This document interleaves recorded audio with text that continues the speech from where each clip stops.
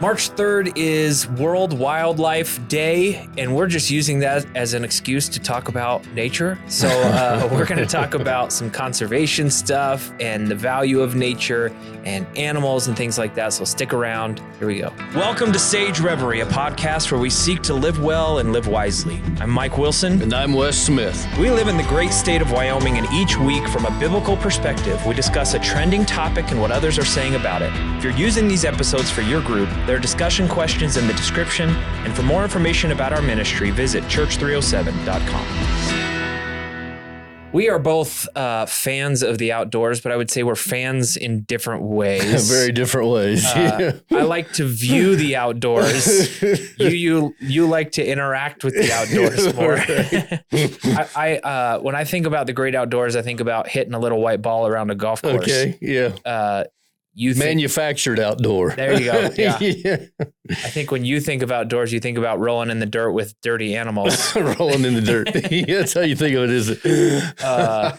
So I don't know if you have a lot more to offer the conversation in terms of natural nature. Natural nature. The real nature. Yeah, right. Maybe I can persuade you today. I doubt you're going to change my mind on animals, but so just kind of a more general view of it. As we evolve, as we become more and more modern, people spend less and less time in nature and more time behind screens. How do you think in general that's affecting our... Yeah, it's just so sad, man. Yeah. It's just so sad. Those of us that do live in the outdoors,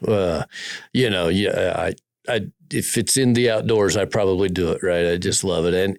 And those of us that we're so sad for the rest of you. You're missing it. And we can just talk about healthy living and lifestyle, and there's so many things we can talk about, from vitamin D to whatever else. But we have tanning beds. Good. One of the primary ways I experience and learn about who God is the more I understand the natural world around me that he made, because it's an extension of him. The animal kingdom, the plant life, all of the seasons, they're an extension teaching me about who God is. So, I learned who God is through understanding Jesus's life. I get to know God through friends like you, right? But one of the great ways I get to know God is through the understanding of how a tree works, and species of birds, and the pursuit and stewardship of big game animals. I got just recently was in the Wrangell Mountain Range of Alaska sheep hunting. And I learned so much more about God as I traversed glaciers and pursued an amazingly majestic animal, right? Wow, you're missing it. I could preach a sermon on this. You're missing God. Yeah. And your life is, it's just not as rich as it could be. Yeah. Yeah. I definitely see that. I hear you talk about nature similar to the way I think about being a dad. Is like once I became a dad, I started seeing God differently. Yeah. I understood him. We can't understand God, but I could see more of who he was. And I want to say that to people is like, when you become a parent, you will grow closer to God. I don't know how to explain that fully, but I could see that being in nature. I don't know how to balance the man was created in an image and a dog in God's image, but a dog wasn't. Here you go with dogs again. This is crazy. I am going to find you. I just don't think you found the right dog yet. This just boggles my mind. I'm going to find the dog that fits you, and you're going to, but that's down the road. So yeah, if you can see God's image in a dog, that's maybe, I don't know, maybe someday. But the thing that's weird to me is the conversation with people who love animals, who love nature, are usually the ones who are more prone to kill animals in nature. Does that make you a worse Christian if you're a hunter, if you're going out and killing animals? Hunters, ethical hunters who appreciate God's creation are some of the best stewards for God's creation. We understand that death and life, there's meaning and purpose and cycle to all of that, and to steward well. You know, animals are not. They're not made in the image of God. They do not have a soul. Their death is not of the same significance as a person's death. And we want their death to be done in an honoring, ethical way, in which suffering is minimized and the species thrives. And so I would say to you that for the most part, hunters understand in a more full way what it means for stewarding creation, honoring what God intended for this whole thing. We talk about stewarding a species that we would hunt, for instance. We know it well. We know how to create a healthy species, and we do our part in managing that. And we enjoy the role that we play. We enjoy the pursuit, the ethical pursuit, the fair chase, we call it. We enjoy the eating and the benefiting from a life given. We honor a life given for us. So I do think there's real health in that. I don't know that I'm always careful to say one group is a better Christian than another. That's a little. Be careful with that one. Yeah, that's a little extreme or whatever. But I do think, I experience God, but also so do you remember the story of Adam and Eve? Of course, you're a pastor, so you know it well, right? He says to Adam, he talks about the fact that now, Adam, I'm entrusting to you this, you name the animals, and now you steward them. You care for them. They aren't created to be able to just manage themselves. You have a role in this. And I think hunters have accepted that responsibility, many of us, and we think we're responsible for that. And of course, we have disagreements and all this and all that. And of course, we're imperfect people, so stuff gets in the way. But for the most part, I think we're taking that responsibility. I know I look at it that way. I in that Genesis story, when Jesus gives the instruction to Adam to take care of the land. Mm-hmm. And I've always used that kind of as a metaphor of all of us doing our jobs. Yeah. And I've seen a different side of that since I moved to Wyoming. Okay. Since so much of our culture is oil fields and the coal mines. Mm-hmm. And from the outside world, who have not really had much experience with people working those industries, they seem like these heartless, terrible people destroying the land. Right. And then you move here and you realize, oh man,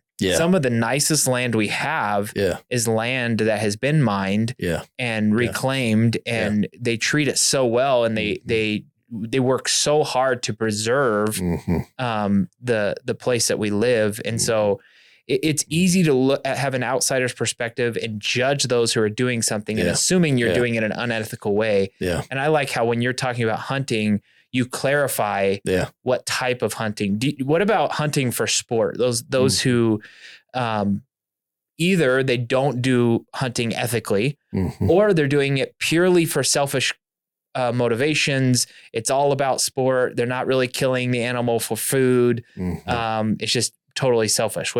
So that's a great question and more of a longer answer, because let's differentiate. Okay, so many of the animals that I'm able to harvest and help steward that species, I am able to benefit by eating that meat.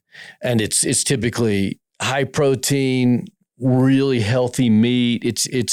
There's a benefit to that. And when possible, absolutely. I think that's it, hunting at its most ethical and at its peak. However, all killing of animals, there's some killing of animals that doesn't lead to eating of the meat that can still be responsible and ethical. There's the management of species. So we have invasive fish. We have other kinds of species that have become out of balance. And whether it's the game and fish, or whether it's through hunting or the taking of animals through sport, as you're referring to it, if you define that by taking animals and not eating them. Those can be healthy for the species and part of proper management. And so it doesn't all have to be just the taking of an animal for the consumption of the meat for it to be an ethical kind of thing. There can be other reasons for that. However, of course, there's unethical stuff, the spotlighting of a big game animal and cutting off the antlers and throwing them in the back of a truck and running home and leaving the animal to rot. I mean, there's all kinds of horrific examples of people for whom the taking of a life is done in an unethical kinds of way. And those of us who consider those conservationists and stewards hate that as much as anybody hates that. Yeah. The funnest version of hunting that I've done is bow fishing. Okay. And so my good friend has a boat, shines the light down, and you can see the carp light up, and it's so cool. But he was kind of telling me about why they bow fish carp. Yeah. And there'd be an example. Yeah. We don't eat the carp. So you would call that an invasive species? Yeah. Because those are brought over from Asia somewhere. Well, and they have to be kept in balance or they do destruction. You're probably a keyhole or somewhere. Yeah, yep. And if allowed out of, if there's no stewardship, no management of that species, it does enormous damage to the rest of the fish population. So that's an example of the problem being caused by humans kind of doing this, bringing a fish over. And, but I'm curious about when it's more a natural thing. So I'm totally uneducated on the whole wolf problem that I keep hearing of. My life group keeps talking about wolves, and I usually just tune them out because it's way over my head. I don't even know. But so is that more like, when do we get involved to save a species because we want to care for nature, or when do we allow evolution to just do its thing, and when should we not get involved? Like, what about killing wolves to protect other animals? See, so the wolf issue would be an example where a number of us in the hunting world, the conservation world, natural stewardship, we would be open. We love the idea of there being wolves in the world and in the places that we frequent and hunt and all that.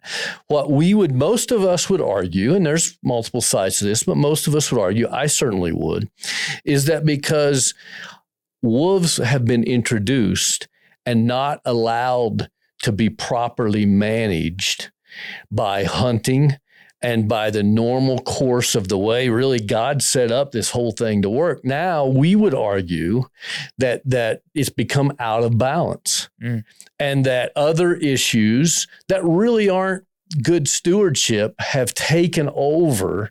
It's the lies that we say are being told by those who really are just out to get rid of hunting and that kind of stewardship altogether, have not allowed this to be properly managed. And so we would say that wolves have far exceeded the target goal, and that now they should be stewarded and managed through the use of hunting. The state agencies have typically agreed with that, but it's held up in a court from a judge back east, right, who doesn't have a handle, we think, on the issue. And so at some point, some judge said you got to stop killing the wolves because there's not enough of them. No, just it's inhumane. There's not been, we don't think, good science around that been given as a rationale. And wolves were eliminated years ago, right, by the overkilling of, and the same happened with our brown bear species. Yeah. And there's that same battle going on with the hunting of brown bear species and wolves. And we would say that real science, when applied, says that just like the management of other species, elk, deer, other big game species, this now should be used for a healthy wolf population that doesn't get out of balance. But we would say it is out of balance now. The relationship between elk, for instance, and wolves have now reached a point where they're way out of balance because wolves are not being properly controlled. Gotcha. And that should be, but we would say it's become too emotional of an issue to be rationally discussed. You talk about the emotional thing. That's really a big question I have. Like, why is it okay for me to stomp on a bug, but not to kill a dog? Like there are there's a lot of emotion that comes behind what animals can we kill and why can't we? If it's a pretty good looking animal, then we got to protect it. And if it's an ugly, disgusting animal, then kill them all. We don't care. Yeah. You're not against the idea of regulating what animals can be killed when, like hunting seasons, or right, absolutely. You're okay with boundaries about that. Steward the species. Steward every species except maybe mosquitoes. Right? I don't know. We have kill them all. You kill all those, in my opinion. Ticks. So I don't admit to being completely fair, but I think absolutely, and there's some species for which natural means do a great job of keeping them in balance, right, in the system. But there's some species that require more stewardship and balance, and so we have to be wise about that. And so absolutely not. I think there should be seasons. It's March, right? We're not hunting now because the young are being born, right. And it'd be more suffering. We want to eliminate as much of the suffering as possible, and the natural world has suffering in it. And generally, we hunters steward a species with the least amount of suffering, and at the right time. So I'm for almost all. Now, certainly there's regulations I don't agree with or whatever, but I have opportunity to speak to that as a conservationist, a hunter. I want to talk a little bit more about dive deeper into the conversation about what we eat and eating animals. I think we can introduce this conversation with Joe Rogan. You should eat eggs, though, man. You really should. You should eat some animal protein without. I mean, if you oppose the moral aspect of killing an animal, which I totally understand and appreciate, and that's what led me to become a hunter in the first place, is that I was really uncomfortable watching these animal rights videos of factory farming. I thought it was disgusting. I was like, I don't want to participate in this. Yeah, it's reprehensible. Hunting is a different thing, man. To me, hunting is this intense. It's very spiritual in a way. I mean, people don't get it because they see you celebrating when it's over, because it's very, very, very difficult to close in on a wild animal. What are you hunting? Mostly elk. Well, elk's my favorite for two reasons. One, it's very delicious, super nutritious. Also, if I shoot one elk, I can eat it for like 8 months. What are you doing? Like freezing them, salting them? Yeah. Freezing them. So you're out stalking an elk on the plains. Yeah. Where are you? Like near where you live? You just go out? Do you travel on bikes or something? How do you follow them? Well, you do travel on bikes if you whitetail hunt. A lot of times you'll go into the woods with bikes because they don't leave a scent the way your feet do. And animals don't associate the sound of a bike the way they associate it with like the sound of stepping, bipedal hominids stepping towards them. They've evolved, right? Bipedal. Yeah, they see you on a bike, they don't even freak out as much. Delightful. Bipedal. What's that? My brain! What are these things? Yeah.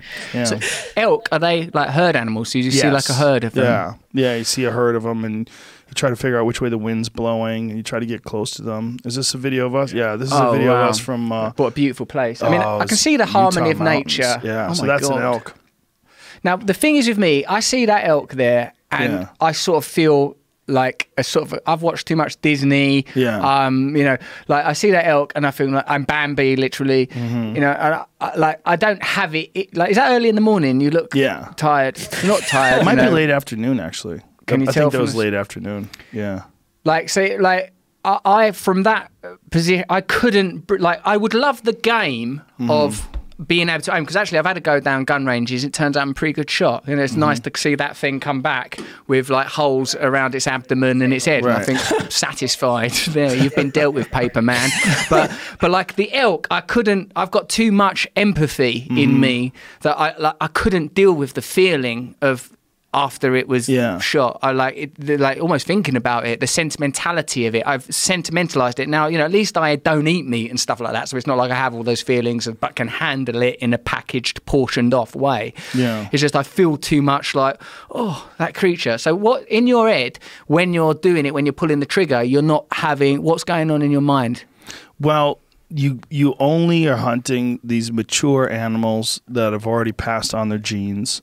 You also are recognizing that if you're not killing these things, It's not like they're going to live forever. They live a short life with a very violent death. It's either wolves or mountain lions or bears or something's going to take them out. Yeah. And what you're doing is essentially dipping your toe into the natural world. And I've heard the argument that, well, this is ridiculous because everyone can't do that. You know, if everyone went out and hunted all the animals, there would be no animals left, which is true. But I'm not everyone. Is there somebody on this planet that's more funny than Russell Brand? His accent. Bipedal.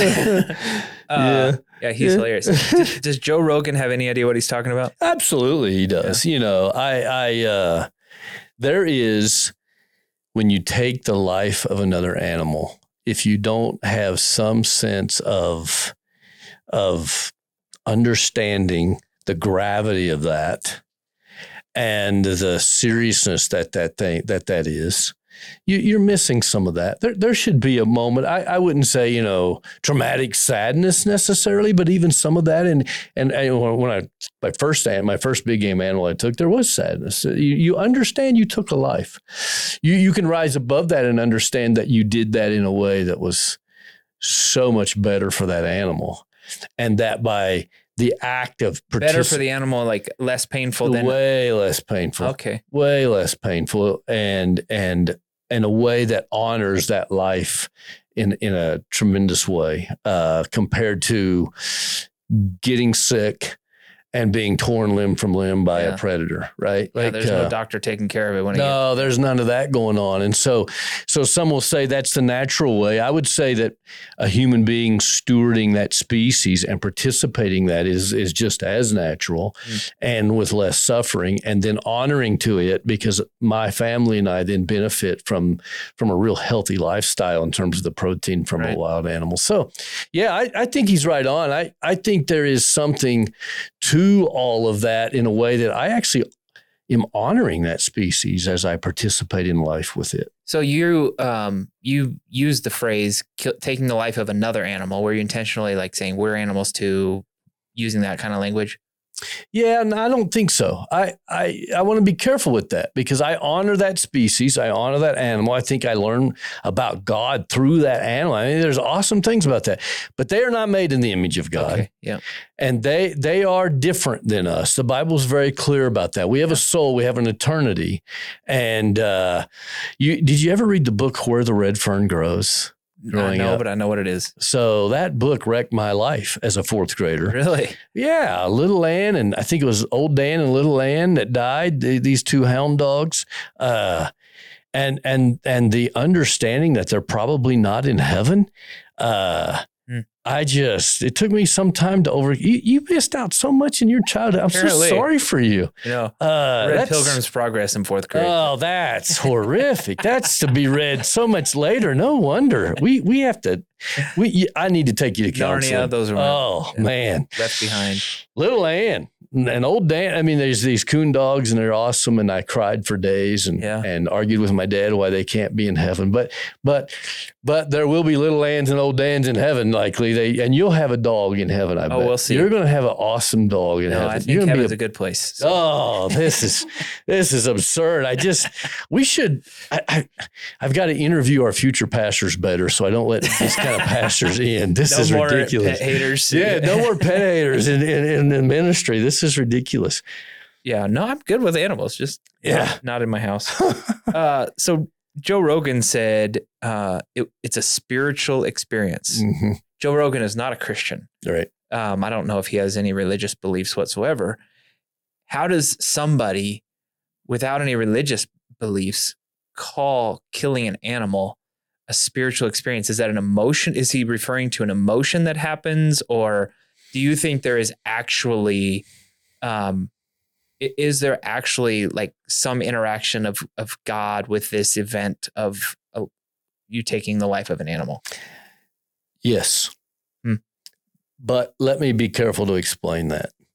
I think you can have spiritual experiences watching a sunset and a sunrise, a waterfall, pursuing and enjoying learning about an animal, the taking of a life and knowing that you're participating in a cycle of life that God originated. There are so many moments in life.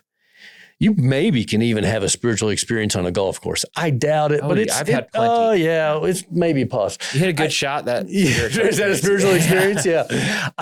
God has arranged so much in the world to point to the fact that there's more than we see. Yeah.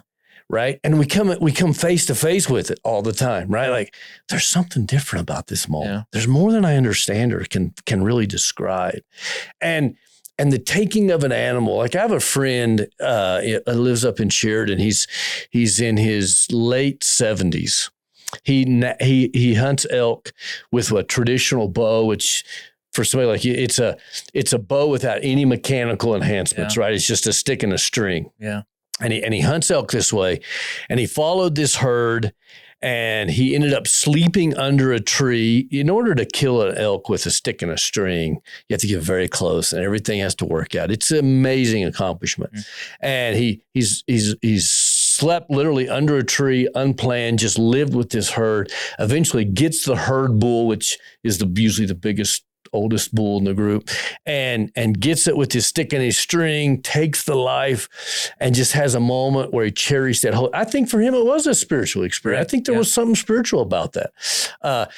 It is not the same of committing your life to Christ. So I hear this sometimes. People say, well, nature's my church. I don't go to church because nature's my church. Or no, you don't have it right. Yeah. You can experience a spiritual moment, but to really become a Christ follower and to become what he calls you, you do that in the community of people where you repented of your sins and you asked him to come be the leader of your life. Yeah. That is where you begin an intimate personal relationship with God and your life is changed, not because you experienced a really amazing waterfall. Yeah. I love nature. I love being in it. But I don't become a Christ follower and my life is not changed and I don't start being on my way to heaven by spiritual experiences that I experience on a golf course. I don't actually know that you can do that. I would argue, but anyway, whatever. I'm not a golfer. So I try some and I've never had a spiritual experience, but maybe I'm wrong. Yeah. Certainly I could be wrong. Oh, definitely. Yeah. So Jesus goes off into the wilderness. Yeah. To be alone, but he comes back. Yeah. He goes into the garden to be alone, but he comes back. He's with people. Yeah. He worships. He learns. God arranged it so that through community of people is where I grew up. You cannot substitute worship and learning with people in any other way. Yeah. Nature. Other experiences are so great. Sexual experiences can be spiritual experiences, sure, and they can be amazing. And God gave us that too. He gave us an amazing world. Yeah. But you cannot substitute that for what he said is a community of faith where we worship and learn together. I have definitely experienced, I've definitely worshiped in nature, unlike I worship in church. Okay, yeah. I've experienced worship on the golf course. Yeah. I love going out 5 a.m. by myself, put music in my ears, playing golf. Like we can worship in nature. God's there, right? Yeah, absolutely. I remember the first time I went to the Grand Canyon. Yeah, sure. I was just like, could not catch my breath. Yeah. Like one of those just awe-inspiring that like my eyes trying to wrap around what I'm seeing. When I read the Psalm, the heavens declare the glory of the Lord. Yeah. And I'm like, I get that. Yeah. I feel connected to you because I see you a little bit better. Yeah. If you can speak that into existence. Yeah. If I can look off into the stars and believe that you spoke that into existence, that's a spiritual experience. Yeah. And I can see that. Yeah. You seeing that in nature. I've not had that experience. Yeah. But you can't stop there, though. Right. The Apostle Paul says that should point you towards a God who is bigger and more awesome and more creative than you ever thought he was, and more loving than you ever thought he was. That should point you to him, and you should go further. But if you stop there, the great sadness of your life is you got information and you didn't meet the one who made it all. And that's more important, right? So that's good. Yeah. I want to turn a corner slightly selfishly. I have more and more friends becoming vegetarians. Mm-hmm. A lot of friends. I'm reading more and more about vegetarianism. I'll play this video quick. Sure. people killing animals for food. I just want to know what you think of this. I think the entire world should become vegetarian. Beautiful creatures who can cry, who can laugh, who can run around you, who can give you the love that nobody else can give, just to treat them as food. When we cut our fingers, we go, but imagine how it must feel when your body's tied up and your throat is being cut, when you're being stabbed on the head with a gun. I don't know, man. I mean, like, you know, when I was a non-vegetarian, my response to what you just said would have been, but it's so tasty. Once you go vegetarian, your taste preferences change. Honestly, that's what I felt, but it's something you have to experience to really know. In places where food is abundant, we have a choice now. I have so many thoughts on this conversation. So we don't have time to get into all of it, but I think if I were not a Christian, I would be much more likely to be vegetarian. Oh, really? Why is there's so much scripture that tells us why we are given animals, that animals were given for food. I mean, it's blatantly written all the way through it. So if you're a Christian, if you believe scripture, the truth of scripture, you say, okay. But I had an experience when I was in high school where my brother-in-law took us out to chop heads off chickens. Oh, yeah. That was a terrifying event. Yeah, that's horrific. I hated it. I'm like, no more. Don't kill any more animals. Yeah, sure. Emotionally, that was difficult. And I could see myself saying, because of the emotions I felt, absolutely, I'm going to draw a line there. Absolutely. I get a similar feeling when I look at like feedlots and the way that they reproduce animals and fatten them up and slaughter them in these tiny little cages. Emotionally, I look at that and I have a very hard time with that, even though how my feelings about animals. Yeah. But I have a heart. So that's difficult. Except for when it comes to dogs. Yeah. Well, I'm great with them. Anyway, what do you think about that? What about? Yeah. I mean, a lot of us have become more and more informed in this generation about the inhumane treatment of animals that are used for just produced for food and the inhumane. And I think you're seeing a lot more, even on you go to the grocery store and you look at your chicken nugget package and it'll say, naturally it'll have all these disclaimers because we all want now to avoid the, this chick was raised in a cage in a greenhouse. Yep. And never saw this guy. No, we want to avoid, not just for inhumane reasons, but for health reasons. We've learned that naturally occurring, kinds of meat is so much better. Organic, all these other words, grain-fed beef and all these other kinds of things. We're all learning. And we're all becoming more aware of inhumane treatment. I hope to people and animals, but certainly to animals. And so I would agree absolutely with that. And I'm trying to eat more vegetables. Yeah. Because clearly too much red meat is pretty sound science now that that's unhealthy. Yeah. And so I honor somebody who wants to be a vegetarian. If you choose not to hunt, more power to you. I just want you to understand how the taking of an animal in a healthy lifestyle can be a really good thing, and the eating of protein. That's one of the reasons I hunt. I only typically eat meat that I have hunted taken and processed. That's the kind of meat I prefer. Yeah. Or a salmon that I know is naturally, caught from the wild in Alaska. I have a lot of that. Yeah. So I get it. I'm trying to eat more vegetables too. I look at this guy's opinion. He was a monk or something that's talking about not eating. And he finished that clip by saying, if you live in a place where you don't have to eat meat, why would you eat meat? And I realized how privileged of a perspective he's coming from I know hunger in our world has decreased drastically and there's less food deserts and all of that. But at the same time, there are still people starving in places in the world, and we're trying to decrease the availability of food. It just doesn't seem like a wise step, considering the fact that animals were created for the consumption of, for man to eat. That is, we have to care more for the lives of those people that are hungry rather than just trying to follow our emotional desires to decrease that. But yeah, sure. Well, good. I think that's helpful. And I want to ask more questions about the, what we eat and what we don't eat, but we're out of time on that one. So we'll come back to this topic later. Yeah, sure. I think one of the things that I'm seeing, and it's related to this issue of food, you are seeing after COVID, you are seeing a greater appreciation for a lifestyle that experiences nature. And we all realize that there are some limitations and some dysfunctional ways we came to live. Yep. And we're all wanting to experience now again a little bit more of what God originally intended us to experience, which is not just sitting in a room staring at a screen. Right. Yep. And it's not healthy for our minds. It's not healthy for our bodies. I'll say this, it's not healthy for your relationships either. True. A lot of counseling is centering now around the fact that you need to get outside together. And you need to get some sunshine.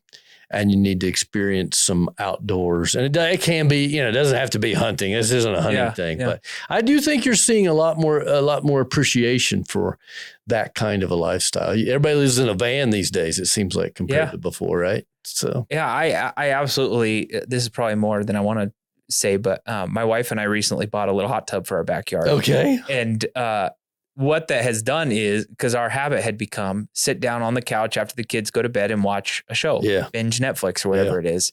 And that was not healthy for our relationship. Right. There was no conversation happening there. Yeah. Now we go outside every night, especially when it's really cold because it's awesome. Yeah. You sit in the hot tub. Well, what is there to do? Yeah. You sit and talk and the relationship is being built. Yeah. And when you're the most entertainment now is a distraction. Yeah. It is to turn off your mind. It's to shut things down. It's to enter your nothing box. And that is not healthy for your relationships. Is there a place for it? Sure. I'm okay with it. Not drawing a legalistic line. Yeah. But there is value to be had in entertainment that is done socially. Yeah. And a lot of the outdoor entertainment that is had is a social experience that I think is very valuable. You know what I don't have data for, but I would bet everything on? And that is that we will learn someday, probably in heaven, when we have all information, we will learn that couples who had a regular practice of taking a walk outside together had so much more advantage to couples who didn't. Yep. We're going to learn more about fresh air, sunshine, and relationship and activity. Combining those things, we're going to learn someday about that. And I just know it intuitively as I counsel people. Like I can almost see it like, oh, you don't take a walk together. Yeah, I could see that's going to be a problem for you. I don't have science behind it yet. I just know it to be true. Now, it was pretty cold last couple of days. Right. So we're not going on a walk out there. But I think there's something to it. Yeah, and I think COVID kind of revealed to us. Yeah. It's funny, in the season they were telling us to isolate in our houses was the time when what we really needed to do was get outside where we weren't as contagious to each other. And there was some value to that. But and we understood it intuitively at some point during COVID, right? Like, this isn't right. This advice is not really flying with what other things I know. Yeah. Well, thank you for joining us today. We're going to have more conversations on this topic in the future because I have more questions. And so make sure you stay tuned. As you go, know that Jesus loves you unconditionally and he died to give you new life.